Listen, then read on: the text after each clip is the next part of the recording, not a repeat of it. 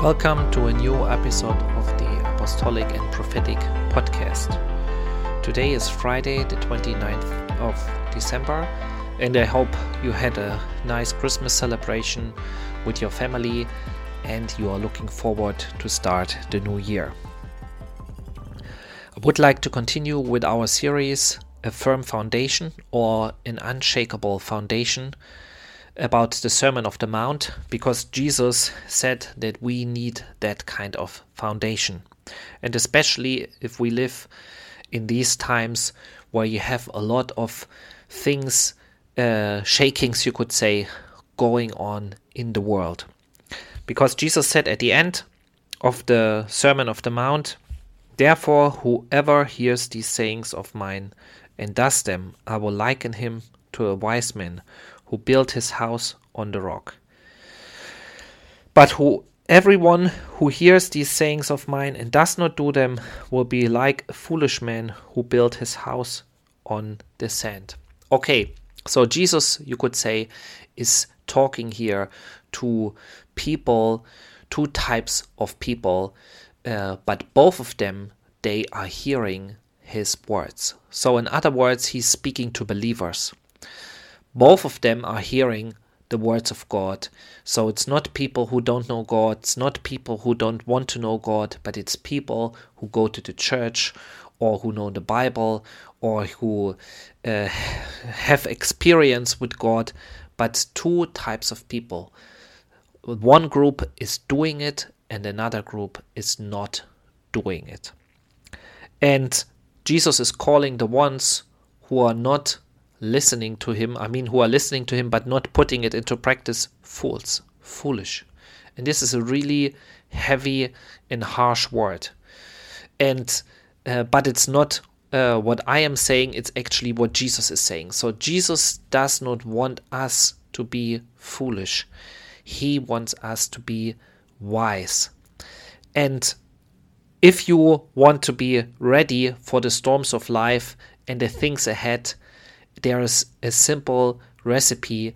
It's just listen to Jesus and be obedient to Jesus. And everything will be fine. Even in the midst of trouble, like it is written in Psalm 23, "Even though I walk through the valley of the shadow of death, I shall not fear evil, because you are with me."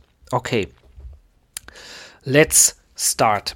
Or let's continue where we stopped last time. We spoke about you shall not murder and how Jesus explains these kind of things, and how you could say actually Jesus is explaining the deeper meaning of the Torah to the ones he's preaching to. And you could say the real meaning of the Torah. And he's continuing. This is in Matthew chapter 5, verse 27. "You have heard that it was said to those of old, 'You shall not commit adultery.' But I say to you that whoever looks at a woman to lust for her has already committed adultery with her in his heart. If your right eye causes you to sin, pluck it out and cast it from you, for it is more profitable for you that one of your members perish than for your whole body to be cast into hell. And if your right hand causes you to sin, cut it off and cast it from you, for it is more profitable for you that one of your members perish than for your whole body to be cast into hell." Okay, we will continue a little bit later here, but let's look at this. So Jesus again is referring to the Ten Commandments, to the Torah, and saying what was said there, but then he goes deeper and explains where sin really starts. It comes from the heart. It starts in your heart. And also he is giving a clear advice what we should do if we, are tempted to sin. And here he's saying, if your right eye causes you to sin, pluck it out and cast it from you, for it is more profitable for you that one of your members perish than for your whole body to be cast into hell. And of course, here Jesus does not mean literally that we should pluck out our own eyes. Or like you have in Islam, for example, people say, okay, the woman has to cover herself and needs a veil, or even in some countries like in Afghanistan, a burqa to cover herself, that men are not tempted by her, by seeing her skin or things like this, or her hair. And but this is ridiculous. So actually, if that would mean literally that Jesus was expecting from people, whenever they have the a sinful thought, when they are looking to someone or another woman, that they should pluck out their eyes literally, then also even all the apostles probably would have been without eyes and running around blind, because everyone will be tempted one way or the other throughout his life. And even you are a believer and you love Jesus very much, still you are living in this world. And this world is, and this is a fact, is full of temptation.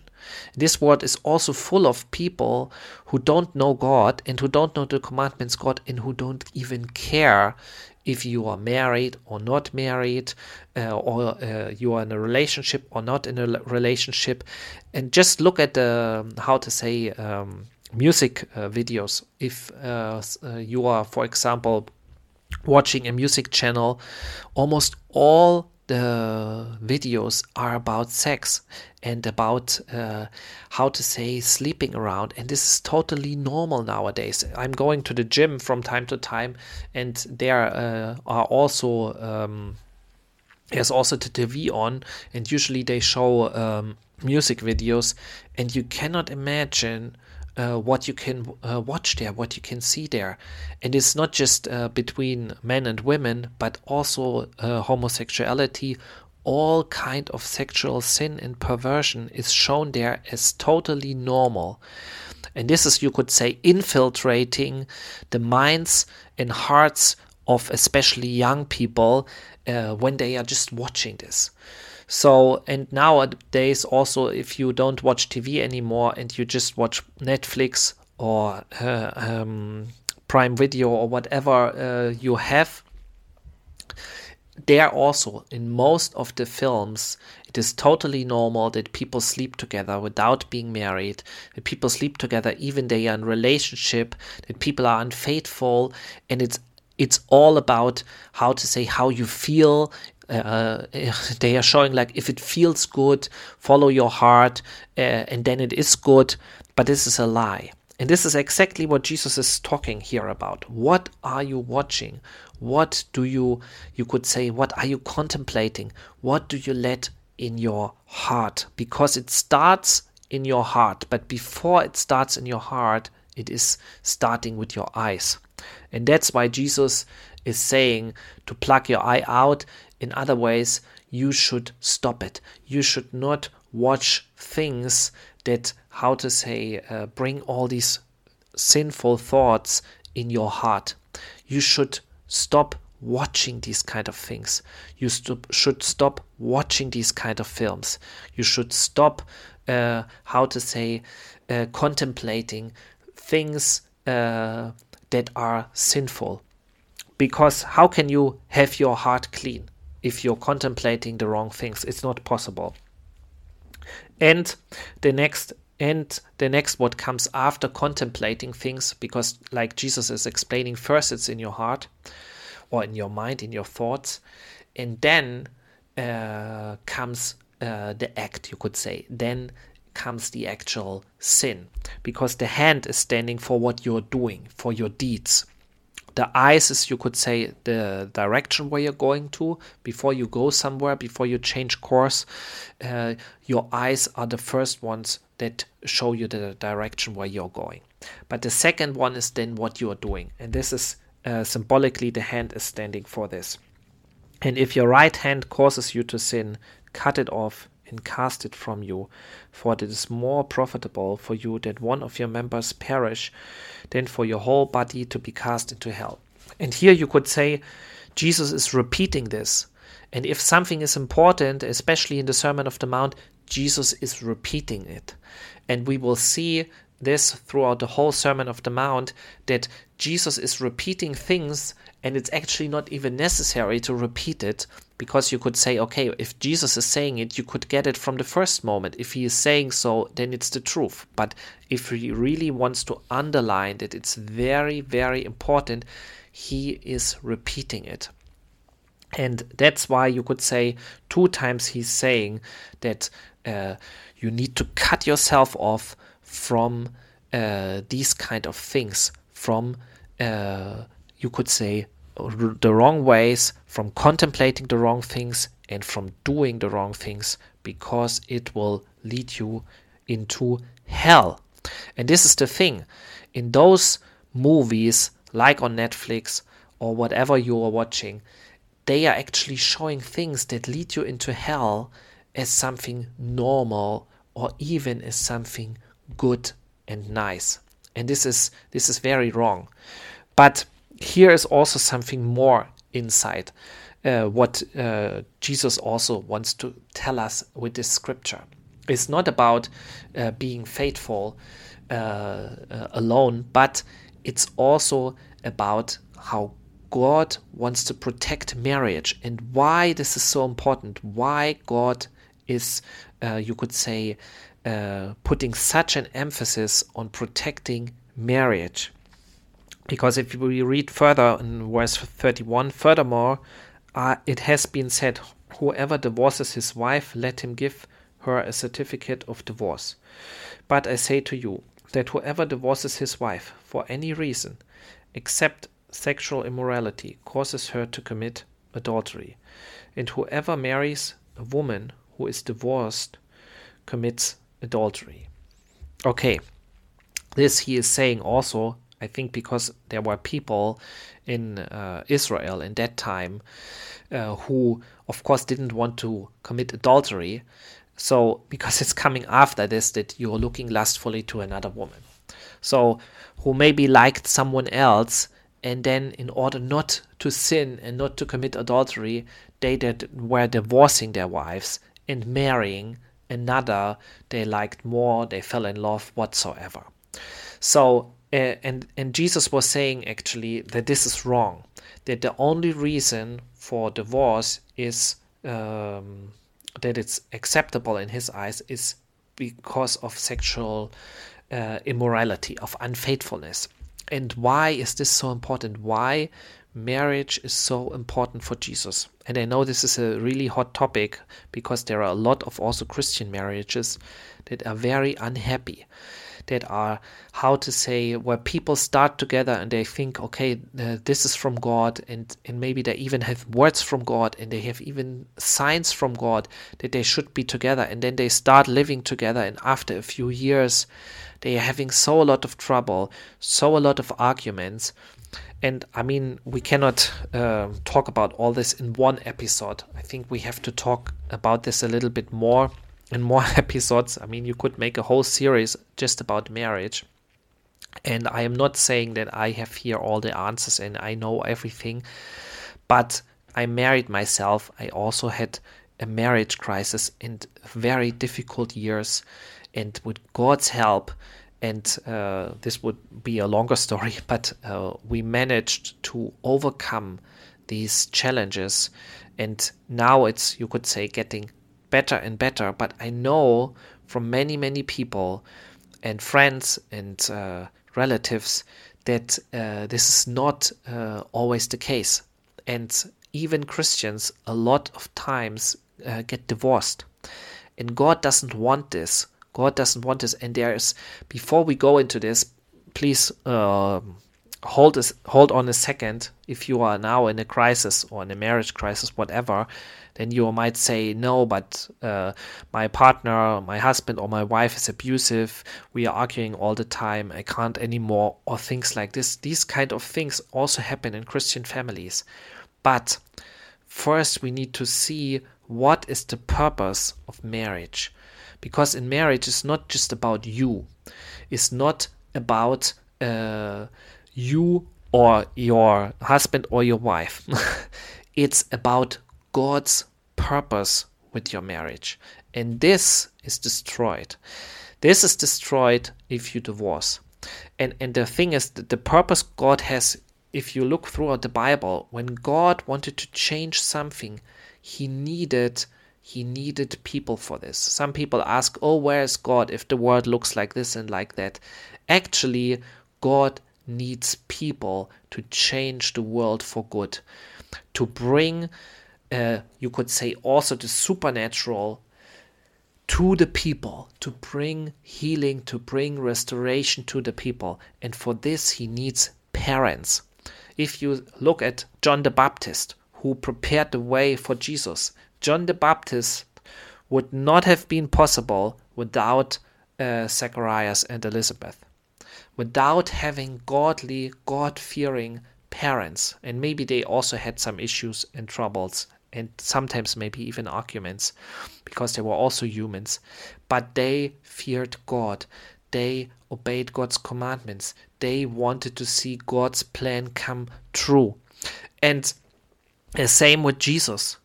I mean, such a great salvation God was bringing into this world to defeat Satan, to defeat sickness, to defeat the power of darkness, the power of sin.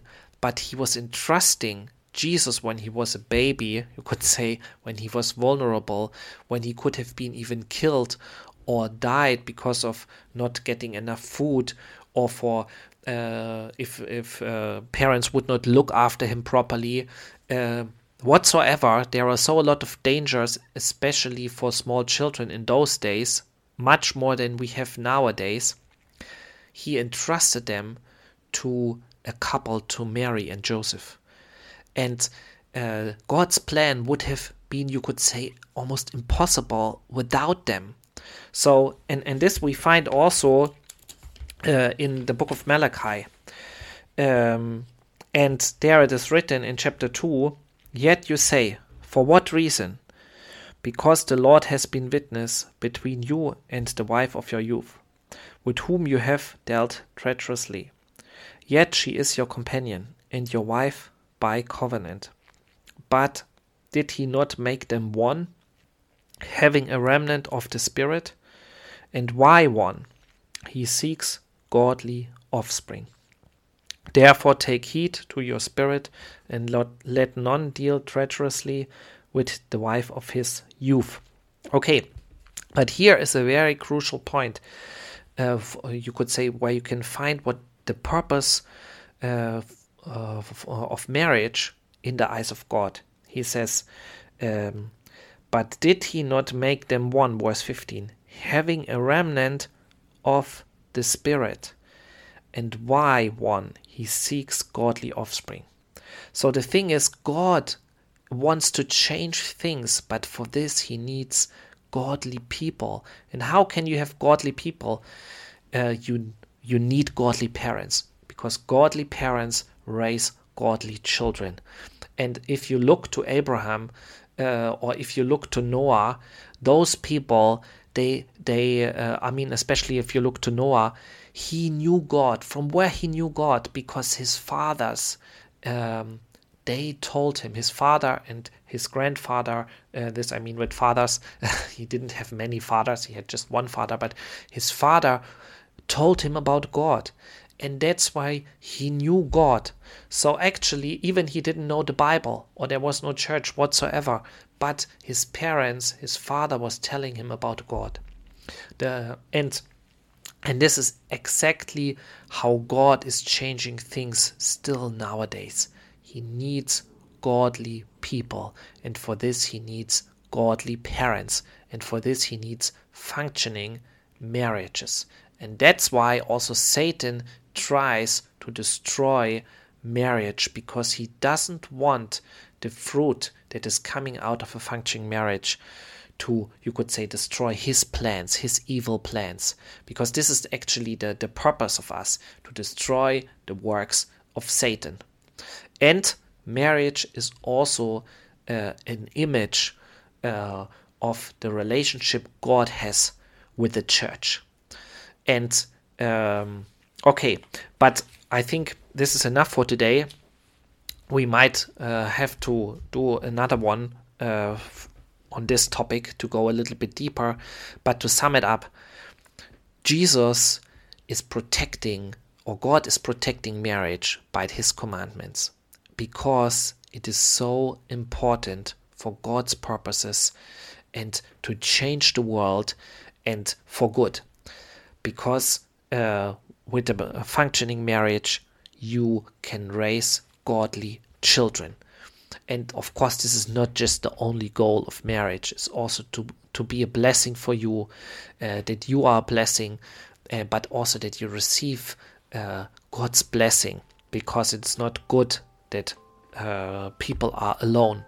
Okay, but we will go deeper into this in another episode. I wish you a good start into the week, and may God bless you. Into the weekend, sorry. May God bless you, and hear you next time.